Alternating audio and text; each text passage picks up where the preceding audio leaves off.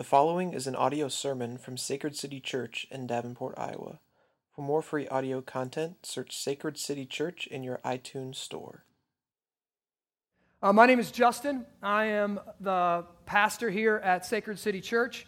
I want to welcome you to our public gathering. This is only, I think this is, if I'm right, this is our fourth public gathering here in the Junior Theater. We've been blessed with this space since the first of the year, and God has just been increasingly gracious to us. We don't really do anything too fancy on Sunday mornings. We practice liturgy, and then we just preach through books of the Bible. And right now we're in the book of Ephesians. We started obviously in chapter 1, verse 1, and we've just been going verse by verse through the entire book. We have not went 4 chapters in 4 weeks. We actually started early in July, and with some of our core membership stuff. But right now we're in the 4th chapter. We're at the end of the 4th chapter. We're finishing up the 4th chapter. And part of me is really excited, and part of me, I kind of miss some of the stuff we've been through. We've been through some really good things. The first 3 chapters of the book of Ephesians are all big picture, cosmic stuff, what God has done in Christ to renew all of creation. That God's got this huge mission, this huge plan for the renewing of all of creation, and He uses specific things to do that and to accomplish that purpose. And now, chapter 4, we kind of turned a corner. We talked about how now God's going to give us some things to do. Because of what Christ has done in us and what God has done in us, now we're kind of turning a corner, and God's giving us some things to do. And last week, we specifically talked about when we believe, when a person says that I believe in Jesus Christ, God does something unique inside of them. The Bible says that God regenerates their heart. He actually regenerates their heart. Then He gives them faith to believe. And then they believe, and they get a new identity. They get a new person. Paul used the term a whole new self. They don't just, if you've heard this, they don't just get religion. Well, that guy got religion. Now he doesn't go out with us anymore.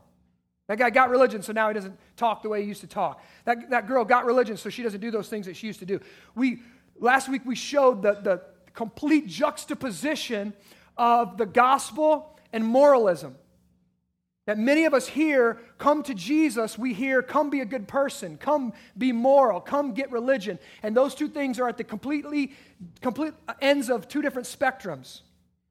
The gospel of Jesus Christ changes us into a new person before it gives us new behaviors. It's a new identity before we get new behaviors. So that was the sermon last week. That's what we talked about a lot last week. And now we're going to jump off from there this week. We're going to go on. Paul's going to talk a lot about some specific behaviors. Okay? What does it look like now to put on this new identity? When we put it on and we become this new person, we get this new self, what does it look like? How does that person live? What are the behaviors? The way we like to say it around here are the identity produces new rhythms of life. New ways of life, new outlook. It renewed us last week. We said in the spirit of our mind, we get a new outlook on life. We get a new worldview. We get a new Christian imagination that grabs us by our gut and shapes our lives in a certain direction. Well, what does that look like? Practically, what does that look like? That's what we're going to talk about today. So, this new identity that we've been given in Christ, there's several aspects of it, but one of them is we have a new Father, that we are sons and we are daughters of God through faith in Christ, that God is the perfect Father. What does that mean? That means I'm a father myself. It means I want to protect, I want to watch over my kids. I want the best outcome for them. I need to discipline my kids to produce that outcome. There's a lot of different things, but God is a perfect Father. That means one thing, He's sovereign. See, I can't control how people treat my kid. I can't control, everything that's going to happen to my kid. I'm finite, but God is sovereign. That means He's in control of all things, and as the song said, all things work together for my good. Now listen, this means God knows what you need, and God knows what you think you need. And those are completely different. And God does not really care about what you think you need. God knows what you need. And what do I need? You need, according to Scripture, the whole goal of this thing is to be sanctified, to be made into the image of Christ. That's the end game of being a Christian. All right, it's all for the glory of God. It's to renew the earth, all these things, but to be made into the image of Christ. So that's what God's working out with you. He's working you into the image of Christ. So when you get something that comes in your life that you don't like, you can know, if you know that God is sovereign, that it's in your life to do something in you, to produce something, to sand off some rough edges, to bring about sanctification, to make you into the image of Christ. And if you pitch a fit and you throw on the floor and you say, why God, you just prove you're completely immature. Just like your baby does, right? When you say, no, you can't have a sucker for dinner. And they pitch a fit thinking, you don't love me, right? I want a sucker for dinner. I know you do because you are immature. And you'll get a bellyache later and the whole thing goes on. God does not care as much per se about your happiness. He's making you to the image of Christ, which is for the glory of God, which will ultimately be for your joy. So, to accomplish this goal, he gives us a new identity. We get a whole new self before we put on new behaviors. Okay, I'm going to say it again today. Being a Christian is not a call to being a moralist. Okay, it is not moralism. It is not do good things and God will love you. Be a good person and God will love you. That is not Christianity. Moralism is concerned with the outside of the cup. Jesus used an illustration about the Pharisees in his day, the religious people of his day, and he said, you're so concerned with cleaning the outside of the cup, but you're filthy on the inside. Christianity is about getting a whole new self, getting a whole new heart, getting a whole new identity that changes the inside of a cup, and then it works itself out. This identity works itself out through the rhythms of life, and eventually washes the inside of the cup and the outside of the cup. So here we are in verse 25, and Paul's going to tell us, if you are a Christian, if you believe, if you have faith, you've been given a new identity, and this is what's going to happen. This is the behaviors that will follow. Okay? This is what he's going to produce in us through the Spirit, through the power of the gospel. This is what he's going to produce in us. All right? And I want to illustrate this. First off, think of this. You got two glasses, okay? You got 2 cups of water. One glass is filled with murky, dirty, bitter water, all right? The other glass is filled with fresh, clean water, okay? Someone comes along and you bump one of those water. You bump the dirty water, and what's going to spill out? Dirty water, right? You bump the dirty water is going to spill out. You bump the clean water, what's going to spill out? Clean water, all right? Listen, the bump doesn't make the water bitter. The bump doesn't make the water clean. The bump just reveals what's inside the glass. This is the way Jesus talks about our behavior. Everything on the outside bumps us and reveals what's in our heart. We don't like to think this. We like to say, my neighbor, he's just a real jerk. So, when I'm mean to him, when I'm cross to him, when I don't pray for him, when I'm just mean, you know what? It's because he's just mean to me. So he bumps me, and then I just sin because he sinned against me, and that's just how it happens. I get bumped by him, and I respond back, and I sin. No, the bump doesn't cause you to sin. The bump reveals what's in your heart. That's the way Jesus talks about it. Out of the heart flow the issues of life. Out of the heart flows all of your greed, all of your envy, all of your sexual immorality. The reason you can't click on the internet and close the porn window isn't because, there's porn on the internet, it's such a bad thing. It is, but that's not the reason. The reason you do it is there's something inside of you that craves it, that desires it, that wants it. Something on the inside of you. The reason you don't stand up, and men these days, right? We just saw this huge cruise liner sink, right? And the valiant, right, just the man of valor, right, the captain of his vessel that goes down with the ship, right, bails, first one off. And they're if you listen to it, the Coast Guard is, Captain, get back on your vessel. You have to help lead, you are in charge of leading this rescue operation. I need to know how many kids, how many women, how many children are on that vessel. Get back on your vessel. And he's, I'm not getting back on that vessel. Right? Refusing to be a man, to carry his duty, to have big shoulders that carry a burden and carry a load. This is just absolutely indicative of men in our culture. Can't carry a burden anymore. Can't lay their life down for their wife anymore. Can't carry heavy burden. Can't get out and shovel a sidewalk when it's cold out. Too busy racking up the points on Modern Warfare 3. Pathetic. And then I love his story. Right now, the whole world's against him. So I slipped and fell in the lifeboat. Brother, this is a downward spiral for you. Okay? It's not looking good. It's absolutely not looking good. So we want to say, my wife is volatile. You don't know how she responds to me. You don't know the look on her face. You don't know what she says to me. That's why I'm bitter towards her. That's why I get angry. That's why I lash out at her. That's why I hide in the garage and I don't ever talk to her. That's why I can't lead her spiritually and wash her with the water of the word like Scripture talks about. That's why I can't lead devotions with our family, because she's so volatile. Just a bump. Paul says that's a bump. The bump reveals what's in your heart. The bump reveals what's inside the cup already. The bump doesn't change the water from bitter to clean or from clean to bitter. The bump reveals what's in your heart, or I would say, where your identity rests.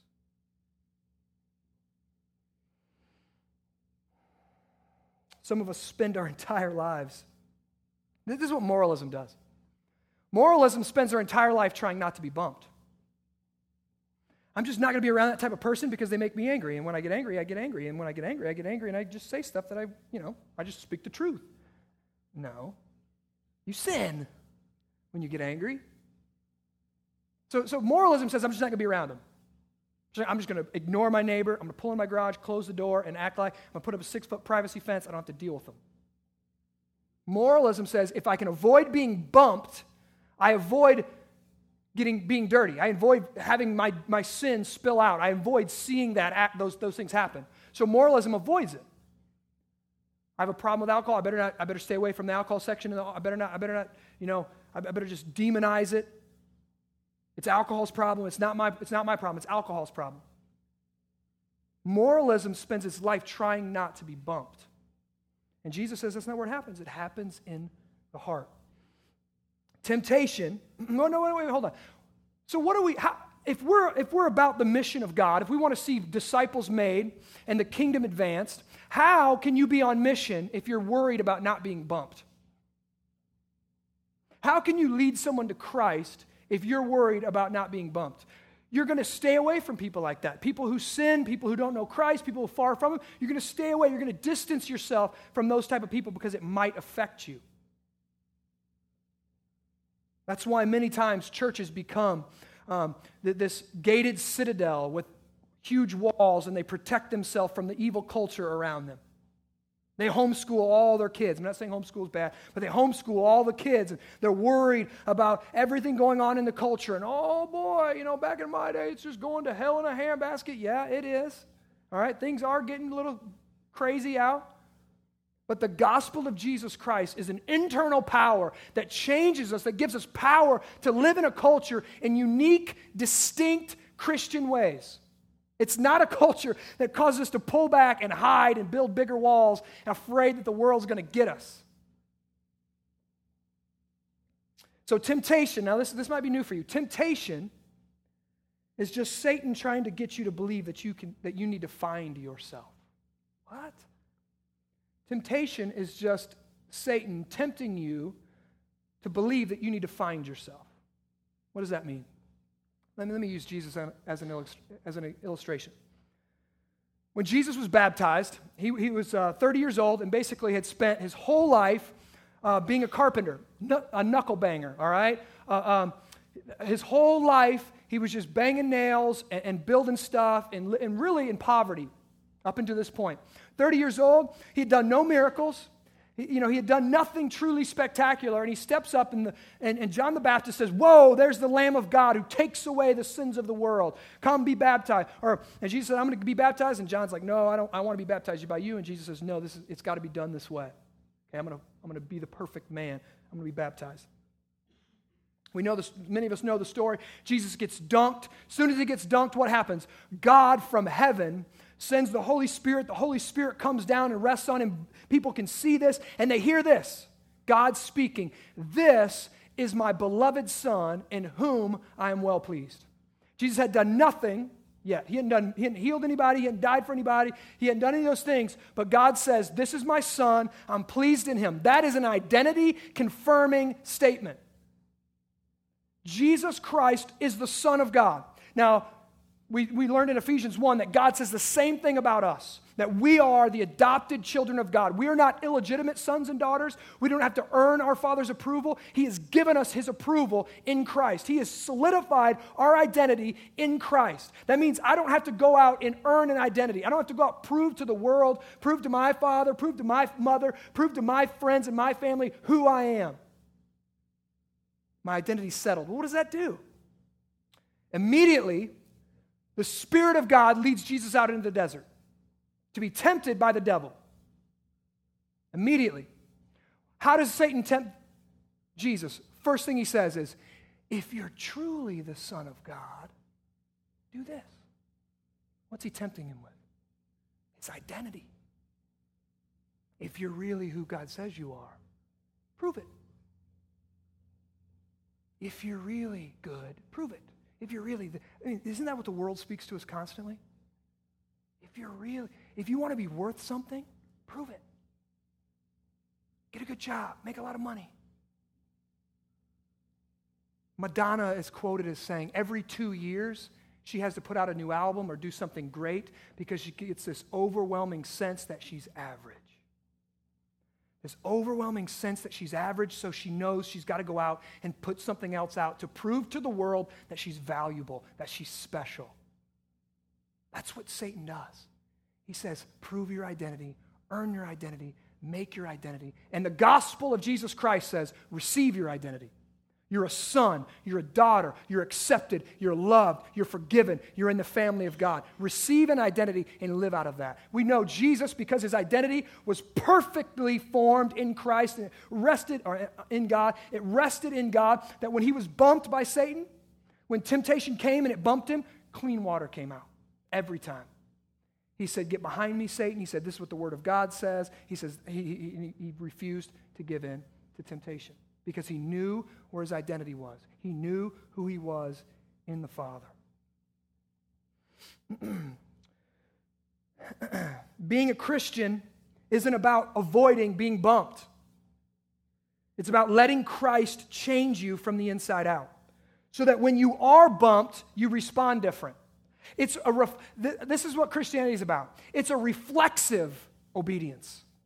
It's a reflexive. It's not a strained, dutiful, I'm going to soak it up and read my Bible because good people read their Bible and I want to be a good person. It's not that. It's a reflexive. It's the Spirit of God moves in me and I want to read my Bible because it's for my joy, because it's for the glory of God, because God's doing something in all the world and I can't see it unless I know what's going on in Scripture. It's reflexive. This new identity, now listen, this new identity, this is how God built it. He puts it in you, and then he puts us in the world, and he puts us in something that's going to work it out. It's going to work. It's like this. If you know anything about adopting children, when you adopt that child, it's a work of sheer grace, right? Those kids didn't earn anything. Those kids don't have any money to offer you. Those kids don't have anything. You're adopting them, bringing them into your family. But it's going to take a while for them to learn how to live in your family, to learn what it means to be, for me, a dean, right? This is what it means to be a dean. This is how we function as a family. This is the rhythms that play out. They might come from a completely different background from me, maybe a different culture from me, and it's going to take a while for them living in community with me to work out these new identities. Oh, you mean I don't have to, do a bajillion chores to get food at night or whatever it is? No, you don't. Your Father provides for you. You mean I don't have to go do? No, you don't. It's going to take a while for these new identities to work themselves out into new rhythms. So what does that mean? That means this. God works our new identity out in community and on mission. God works our new identity out in community and on mission. If you didn't know, if you're just new to the game, community will bump you. That person, yes, that person. As soon as I say that person, you probably know who that person is. That person will get on your last nerve. That person will keep talking. That person will do that look at you at that time, at that moment, when they should not do it. And community will bump you. I will say something that you don't like, and that will bump you. Community bumps us. Do you know what I mean by this? It rubs us. It grates on our nerves. It challenges us. It bumps us. And it makes us respond, but the way we respond or how we respond is what's going on. How is our identity being worked out? And also mission will bump us. A simple question can challenge this when you just think, are you on mission for Christ? Do you pray for your neighbors? Do you pray for the person that sits in the cubicle next to you at work? Do you pray for your patients? Do you pray for those working out next to you? Do you pray for them? Do you desire that God would shine his face and shine his light on them and give them grace in Jesus Christ? Do you desire that? That bumps us, right? Because I'm really proud and arrogant and selfish, and most of the time I'm thinking more about getting my good workout in than I am about the person that's next to me. Or I'm going to shovel my sidewalk, but that's the line right there. You're on your own, 80-year-old lady. Sorry. They put that line in the concrete for a reason. It tells me that's where I stop, right? What's going on in your heart? It's bumping you.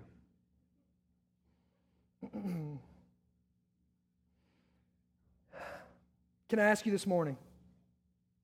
If what the Bible, this is all my introduction, by the way. If what the Bible says is true, if God has really reached down in heaven and given you a new identity, a new self, and a new heart, and he's given you this regenerated heart, how has it affected your walk? That's how we started chapter 4. Walk this way. Don't walk that way anymore. Walk this way. If he's really done this, if you've reached down and given you a new heart, how has it affected your heart? Answer that question for yourself. How has the reception of God's life affected your life? See, we've been giving the life of God. How has the reception of that life changed your life? And I want to make it even more clear, because in light of what we talked about last week of moralism in Christianity, how is your life different from a good person?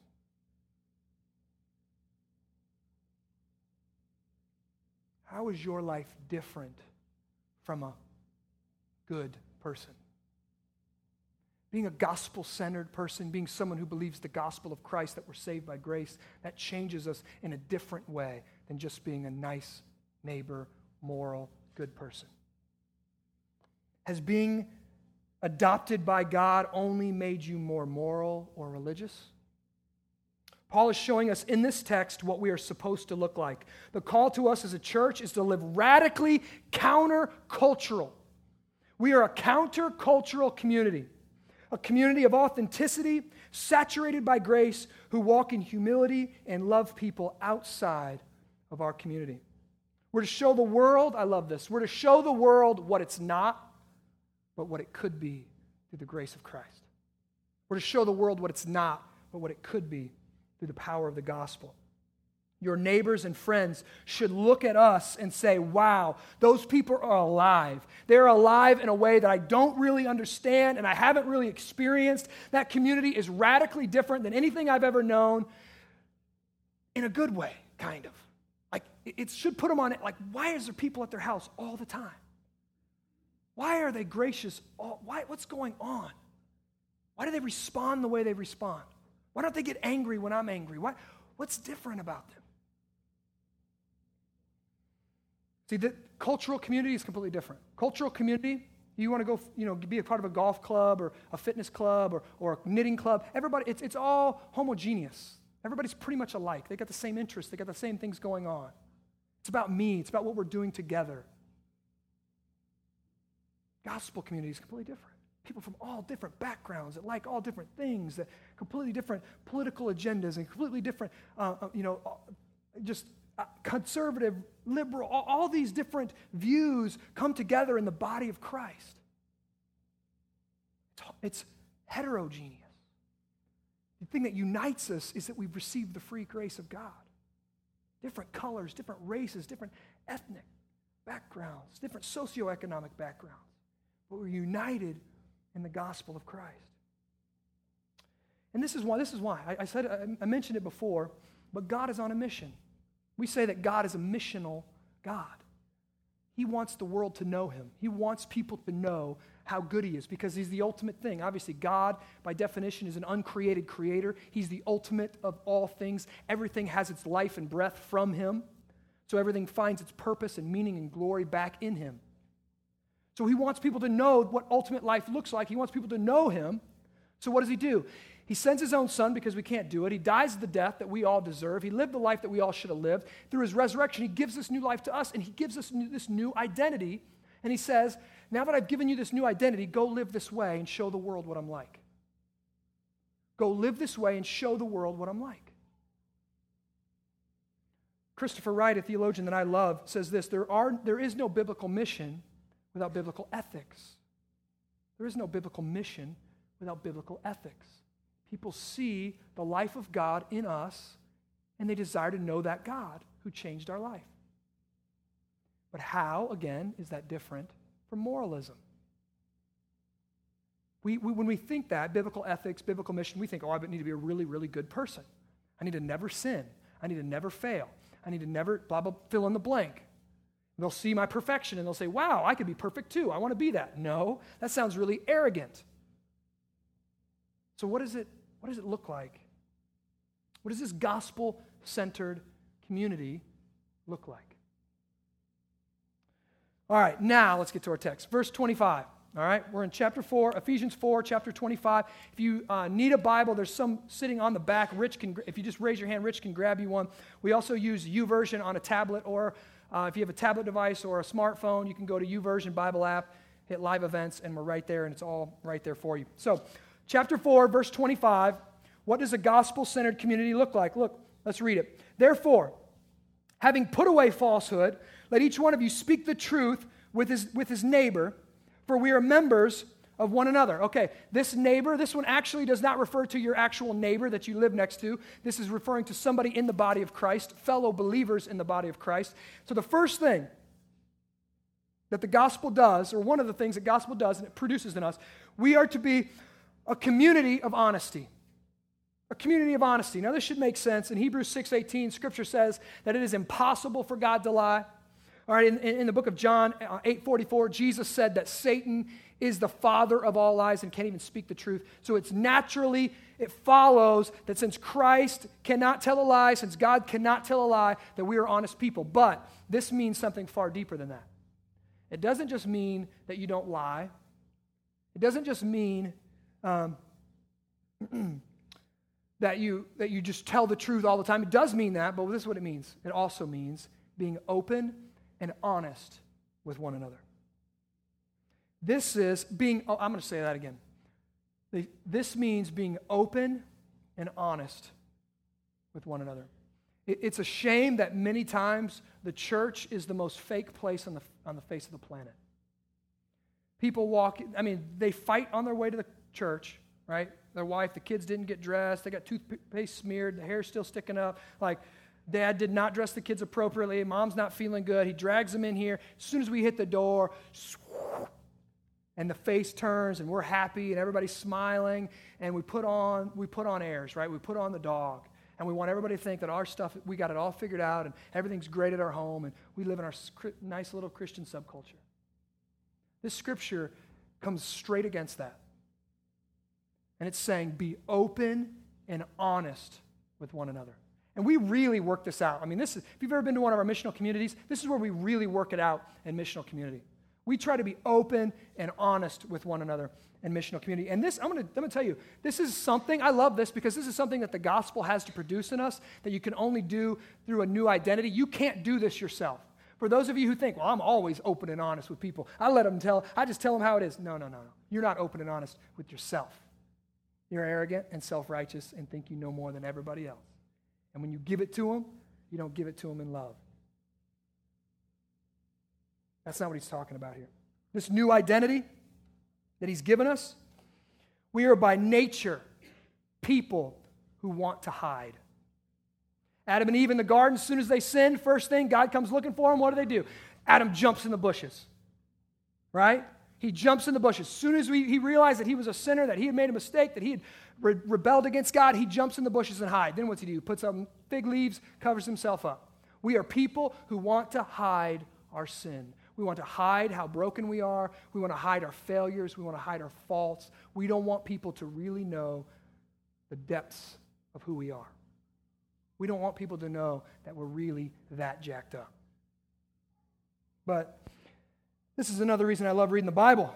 The scriptures are so helpful here because the Bible is blatant about our wickedness. It says you can do nothing on your own. You are completely wicked through and through, and nothing can save you but the grace of Christ. So that means when we sit down in missional community, I'm not wondering, is this person impeccably moral? Is this person perfect? I wonder. I'm sitting down looking across a person, and I know that they're a sinner. I know they're doing everything in their power to cover up their sin, to hide from themselves. Paul says that even the mind and the eyes of unbelievers are blind to their own sin, that we don't want to see our stuff. We almost can't live with the fact that we're really that bad. That we sin not because somebody bumps us, but we sin because it's in us. It's who we are. It's not our neighbor's fault. It's not your wife's fault. It's not your kid's fault that you freak out over spilled milk. It's your fault. It's your sin, and we've got to own it. We've got to own it and admit it and be honest and open with each other. When I see that, when I believe what scriptures say that we're all guilty sinners and we're all that jacked up, it completely frees me. I don't have to dance anymore. I don't have to put on the airs. I don't have to act like I'm somebody. I don't act like I'm the pastor and I have it all together. I don't have to act like that. It's garbage.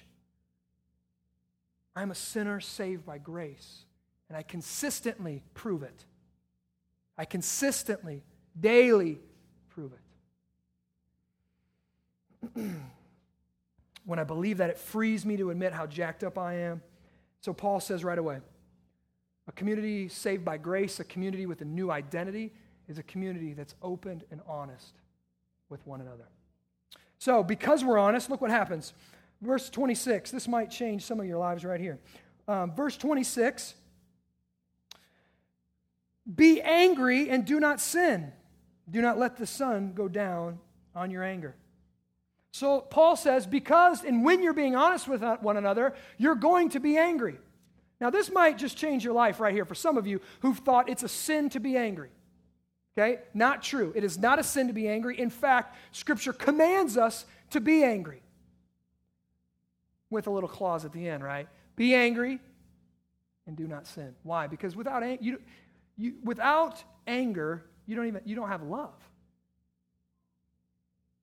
Love gets angry at the thing that's wounding the thing it loves. If someone hurts my child, I should get angry at that or the person who inflicted the damage. That should happen. That's natural. That's biblical.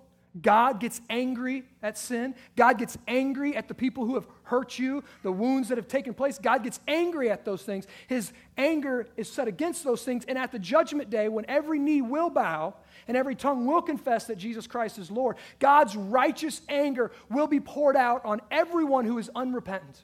Everyone who consisted in their sin, who tried to prove to God that they weren't really that bad and they could get to God on their own, they could get to heaven on their own, and they could be moral, and they could be good, or the people that just said, screw it all, I'm going to do whatever I want, there is no God. God's righteous anger will pour out on them.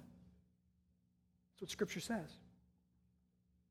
So we are commanded in Scripture, we're commanded to get angry. Now here's the thing, in our sin most of the time, when we get angry, we do sinful things. We say things we shouldn't say. We do things we shouldn't do. Some of you throw stuff and break stuff. Some of you punch the holes in walls. You're sinning in your anger. Okay? When we sit in a missional community and someone tells their story, and they get it, and so we've heard so many stories of negligent parents who are abusive, who do hurtful things, who are consumed with the ways of the world, and they're selfish, and they just want what they want, and they neglect their child, and the parents don't know it at the time, but looking back 10, 15 years later, the children are still bent, they're still hurt, they're still shaped by the sins of their parents. And when we're sitting there and we're listening to those stories, you should get angry. You should be grieved by it. It should hurt you for them. That anger is real. That parent was so selfish. That parent didn't know the life of God. That parent didn't know what it meant to live in the life of Christ. Didn't know how to parent in biblical ways. Didn't know how to love their children in biblical ways. And it's damaged that soul. It's damaged that person. That should grieve us. It should make us angry. An appropriate response is prayer. Appropriate response is saying, man, that makes me so angry. That was sin against you. That was hurt and grieving. It's an appropriate response. Inappropriate response would be, get my shotgun, let's go find her. Okay? I mean, I've thought it, right? I've thought it. And that might be my response if someone hurts my kid. It might be. I'll be in jail preaching the gospel. That might happen, all right? I'm just going to be honest. It might happen. Okay? Just letting you know. Anybody get any ideas out there? So, number one, it makes us a community of honesty and openness. Okay? In that honesty and openness, we're commanded to be angry at things that God gets angry at. We're commanded to be angry at things that hurt people, hurt the message of God, hurt the mission of God. We're commanded to be angry at that. I get really angry at people who preach a false gospel, a prosperity gospel, a gospel of feel-good, a self-helpism. I get angry at that because God gets angry at that. It stinks in his nostrils, so I get angry at that. I read an article this week on the top 10 paid pastors in America.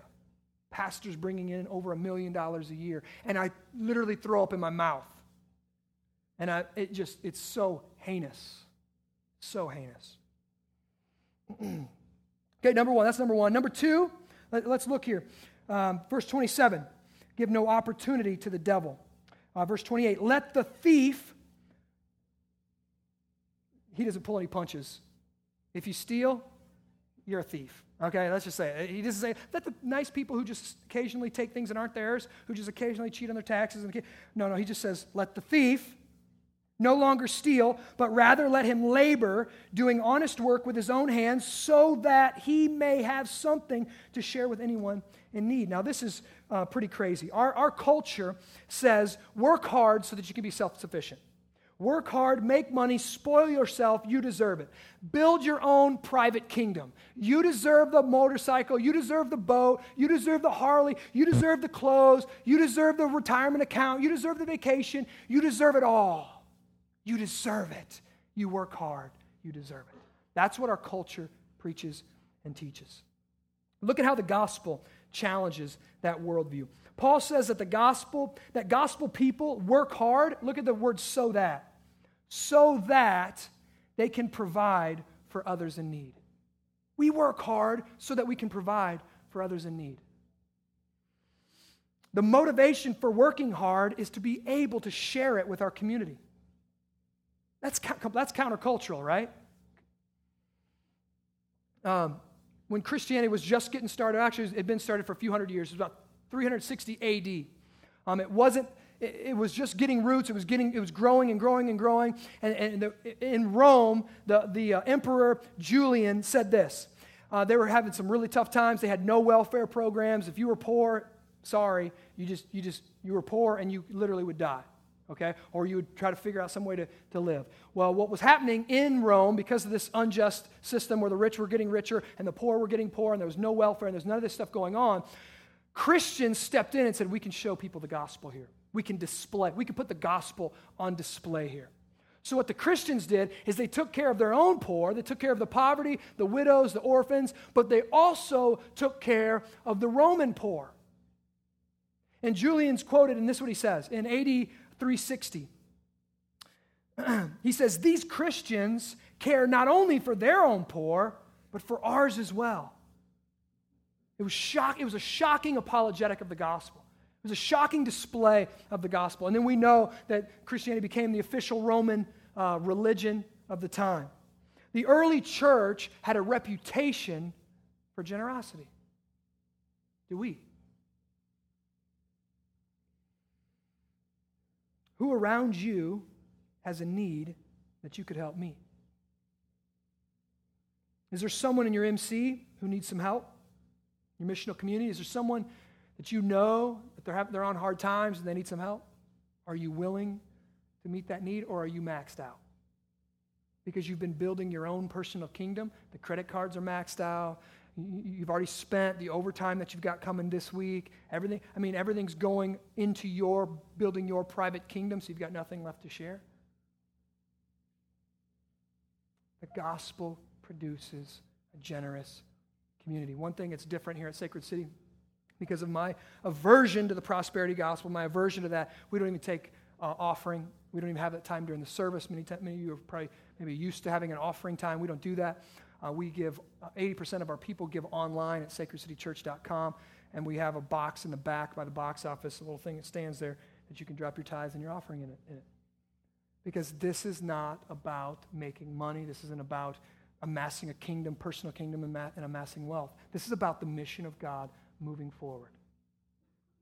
Are you generous? Generous. Painfully generous. This is what something the gospel does inside of us. Why? Because Christ, though he was rich, became poor so that you might become rich in him. Right? Our generosity can display the gospel to the people around us. You know the grace of our Lord, for though he was rich, for our sake he became poor, so we might become rich. Number 3, I know we're all getting real quiet because this is getting really close to home. Number 3, the gospel creates a community of gracious speech. Look at verse 29. You know what, on 28, let me tell you that some people would like to say, well, I'm under grace, so it doesn't matter how I live. Wrong. God changes your identity and he produces new behaviors in you. That's why he says, let the thief, he's not denying you once were a thief. I was once a thief, okay? I stole when I was a teenager. I was a thief, okay? I stole. I was a thief. He's not denying the fact that you were a thief, but he's saying, let the thief no longer steal. Let him realize what Christ has done in him. Let him realize he's got a new identity, and let him not just stop stealing. I love this. Go get a job. Job. Word of the day. Job. Right? Go get a job and work hard and provide for those, not only in your family, but also those in your community. Those who are maybe got laid off because of the economy, those who have had a tough time, maybe a medical condition, maybe something's come in. Work hard so that you can provide for them. That's repentance. That's what repentance looks like. Bear fruit in keeping with repentance. Okay, so verse 29, let no corrupting talk come out of your mouths, but only such as good for building up, as fits the occasion, look here, that it may give grace to those who hear. Now, the word corrupt there, let no corrupt speech, it's a brilliant word. It literally means rotten fruit or rancid fish. Okay? That's what it meant. So he says, don't let any rotten or rancid talk come out of your mouth. But what it doesn't mean, it's not, I hate to say this for some of you moralists, it's going to be really difficult. He's not talking about cuss words. It's not what he's talking about here. He's talking about words that don't give grace to those who hear. So this is what I like to say. This isn't vulgar language is vulgar language. He is including that. But it isn't just blatantly vulgar. This includes useless words like pithy platitudes or man-centered self-help-isms like this. You deserve better. You're better than that. Don't lower yourself to that person's level. Things will get better. Just keep on keeping on. It will all work out in the end. Okay, every one of those statements is from our culture and doesn't have a biblical root. Things will work out. Well, maybe not. John the Baptist ended up with his head on a platter. Didn't work out too well for him. Jesus was naked and nailed on a cross. Things will work out. All the apostles were murdered, hung up. Some of them were hung upside down. Some of them were boiled alive. Some of them were tortured. Everyone but John was a martyr for the faith. Didn't really work out too well for them. Ultimately, we can talk heaven, kingdom, new creation, right? Obedience to God, all of that worked out, but not in this life. So just keep on keeping on, and everything will be fine. That's not what the Bible teaches. The Bible teaches keep on keeping on, and God will be enough. God will meet you in the midst of your suffering, and He will be enough in the midst of your suffering. Your kids might walk away. Your kids might do some crazy stuff, but if you go to Christ and you go to God, He will be the firm foundation for your soul to rest at night. If your peace and happiness depends on the obedience of your kid, good luck with that. Good luck with that. You're going to spend a whole lot of time with sleepless nights. You spend a whole lot of time saying, God, why? I went to church every Sunday and my daughter's still doing this and my son's still doing this. Yes, because she's a sinner. Just like you were, just like we are. But we can rest in the truth of the gospel that we are accepted in our mess. We are accepted as we're jacked up. And God will be enough for us in the midst of our suffering.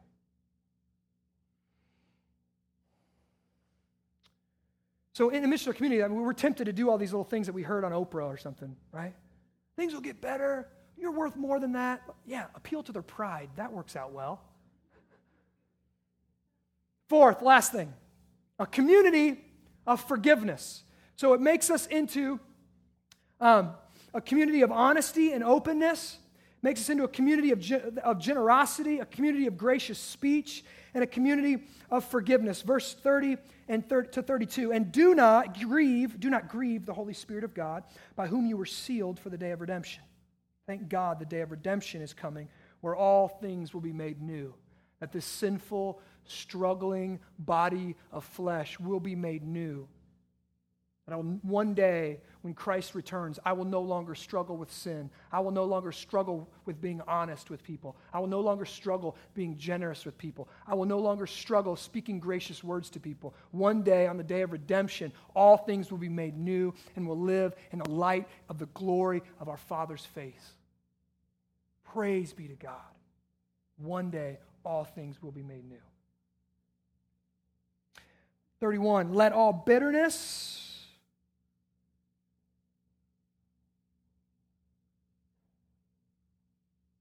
Just going to let that one sit for a second. Let all bitterness and wrath and anger and clamor and slander be put away from you, along with all malice.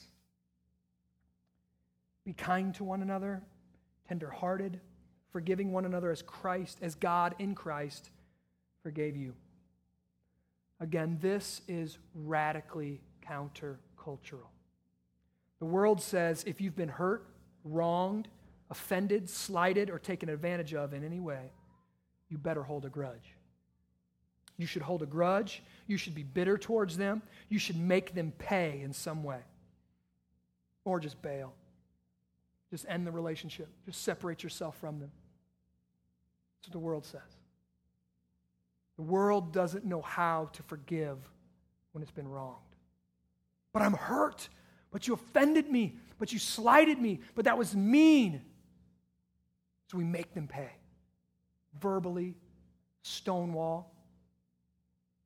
That's where I'm not going to lower myself to that person's level. I'm not like you. When we do that, that's what we say. You're bad, I'm good. I would never treat people like that. I would never do what you've done to me. I would never do that to someone. Self-righteousness. But look how a person whose identity is firmly settled in Christ, look how they respond. They forgive. They put away bitterness. They put away wrath. They put away anger. They put away clamor and slander. They're kind to one another. Oh my goodness, this word right here. Tender-hearted. One of my favorite statements, and I'm going to butcher it because it's not in my notes, so it's coming out of my memory, is by C.S. Lewis, who says, you don't want to be hurt? You don't want to be hurt anymore? You've been hurt by people? You don't want to be hurt anymore? Okay, become hard-hearted. Put your heart away. Lock it away. Lock it away in a box so no one can hurt it. And you know what happens? Something miraculous happens when it's locked away. Yeah, you're right. It doesn't get broken. It becomes unbreakable. When you lock your heart away and you become hard-hearted and you don't want to be hurt, you don't want to be wounded, it doesn't just guard you, it becomes unbreakable. And what that means is love can't even get in.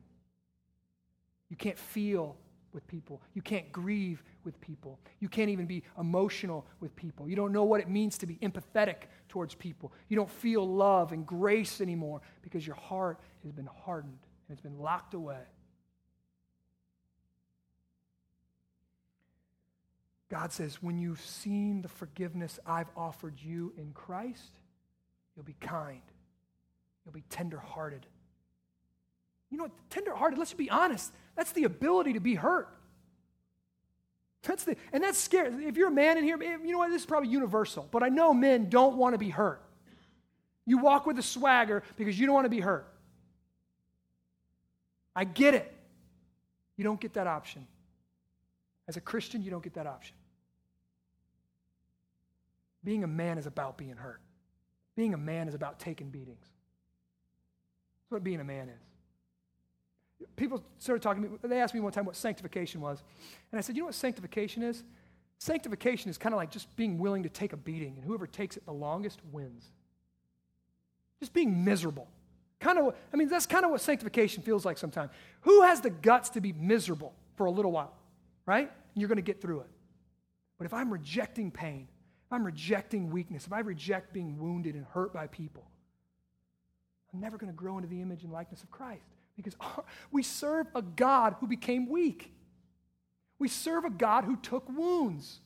We serve a God who openly was beaten and crushed by people he could have and disintegrated them.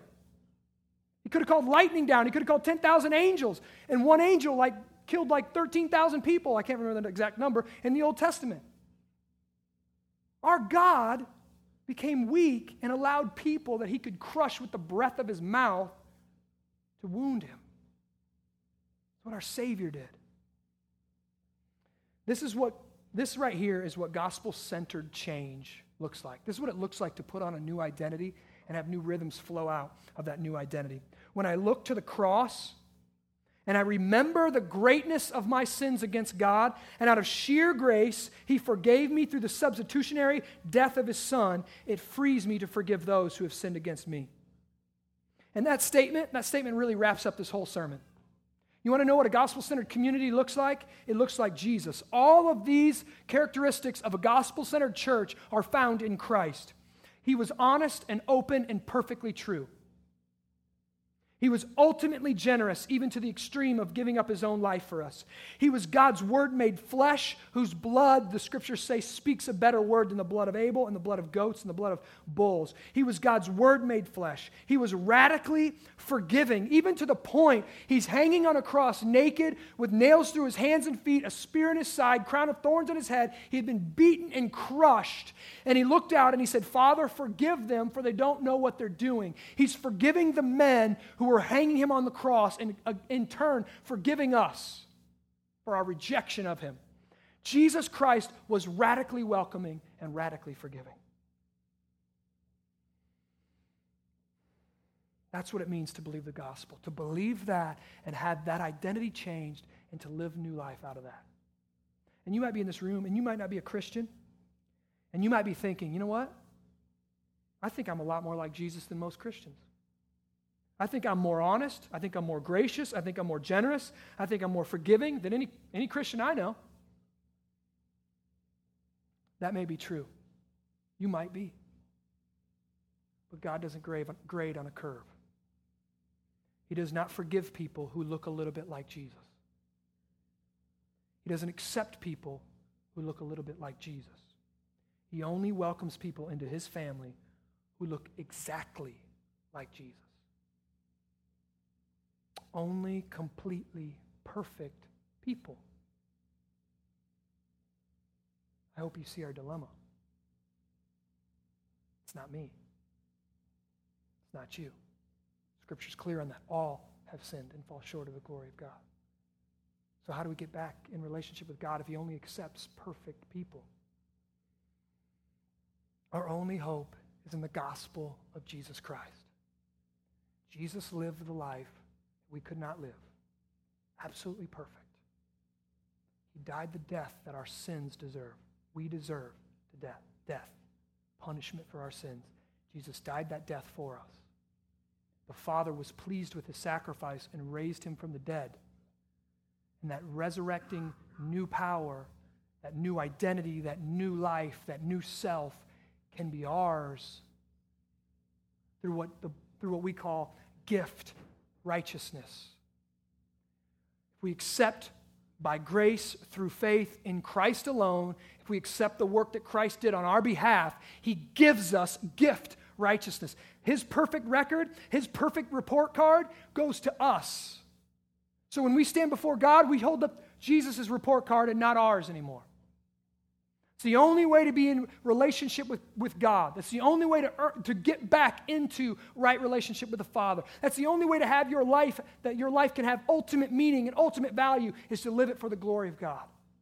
That can only be done through the righteousness that's not your own, the righteousness of Christ. This can be yours through faith in Christ. By grace alone, through faith alone, in Christ alone. Now, we're about to, and if that's you today, I ask you to pray to God and say, Father, I want that. Repent of your sin. Say, I'm a sinner, I'm jacked up, that's me. I would like the righteousness of Christ. I would like to be accepted into your family. I'd like to be adopted into your family. And that's what it takes. Now, what we're about to do is we're about to take part in the Lord's Supper, or many times it's been called communion. And I want to talk about this just for a second. I'm going to say something that we haven't said before. First off, I'm going to call the Christians to repent. If you're a Christian in this room, before we take the Lord's Supper, I'm calling you to repent. Are you honest? Are you generous? Are you gracious? Are you forgiving? Because Christ has been all those things to you. I'm calling you to repent of your self-righteousness, to repent of your moralism, to repent maybe even of your licentiousness, just saying, I can't be good enough, so I'm just going to do whatever I want to do. Repent of that before you come to the body and the blood of Christ. I want to share a couple things. This right here is for believers, and I'm going to go one step further, believers who have been baptized. This is for believers who have been baptized. If you are a believer and you have not been baptized, please let one of us know, and we can make that happen. But the communion, the Lord's Supper, is for believers who've been baptized. Please do not take part in the Lord's Supper unless you are a believer that has been baptized. And this is why. The Lord's Supper was a covenant-making ceremony in which Jesus sat down with his disciples and he made a new people out of them. They sat down as disciples and apostles. They left as his family. They became the family, a part of the family of God. The Lord's Supper then is a meal that commemorates and creates a committed community, a committed gospel-centered community. So that's what we celebrate. We're committed to the Father. We're committed to God's work in our life. We're committed to obedience. We're committed to him, and then we're ultimately also committed to each other. We're committed to being a body. We're committed to being honest with one another, forgiving one another, loving one another, being gracious to one another, being generous to one another. The body of Christ reminds us in our consumeristic, individualistic culture that we live in, it's not all about me. Church isn't, listen, this smacks us in the face because we want to come to church, get a little something for us, and then go home. That is not what this is about. We're members of one body. We live sacrificially with one another more than just one day a week. So I want to ask you, Christians, how are your relationships with people in this room? How are they? Are you forgiving? Are you being gracious? Do you need to, as Jesus says, leave your gift at the altar and go to a brother and go to a sister and ask for forgiveness and give grace to them? Do you need to be reconciled with your brother or sister? Now's the time to do that before you take the bread, the body and the blood of Christ. Now, we believe that this is, we don't believe it actually becomes the body of Christ, but we believe God is present here, Christ is present here in a supernatural, spiritual way. We believe this is important, that this is a means of grace, that God does do something through the body and the blood of Christ. That's why Jesus specifically said, do this in remembrance of me. He gave us a meal. He gave us something tangible to taste, to remember the work he did on the cross, to remember his life, to remember the gospel, to remember the community in the body. We believe that there is power in communion. That's why we do it every week. That's why we do it every week. So So I'm going to pray today. Father, I thank you for giving us this. I thank you for your word. I thank you for the gospel. I thank you that I don't stand here because I'm perfect. I don't stand here because I'm any better at anything that I just preached than anyone else in this room. In fact, Father, I see my sin greater than I see anyone else's sin. So I know at the depths of which I fail to do these things on a daily basis. And I am only saved by your grace. I'm only saved by your Son's perfect obedience on my behalf. But I ask that you would work this new identity that you've given me. Work it out in me. Make me more generous. Make me more loving. Make me more gracious. Make me more forgiving. Make me more honest. Father, I ask that you would do this in me. I ask that you would communicate to us your love and your grace and your forgiveness, and that you would grant repentance. You would grant eyes to see you, ears to hear you, hearts to know you. You would grant repentance in this room. This is for your glory, and this is for our good. In Jesus' name, amen.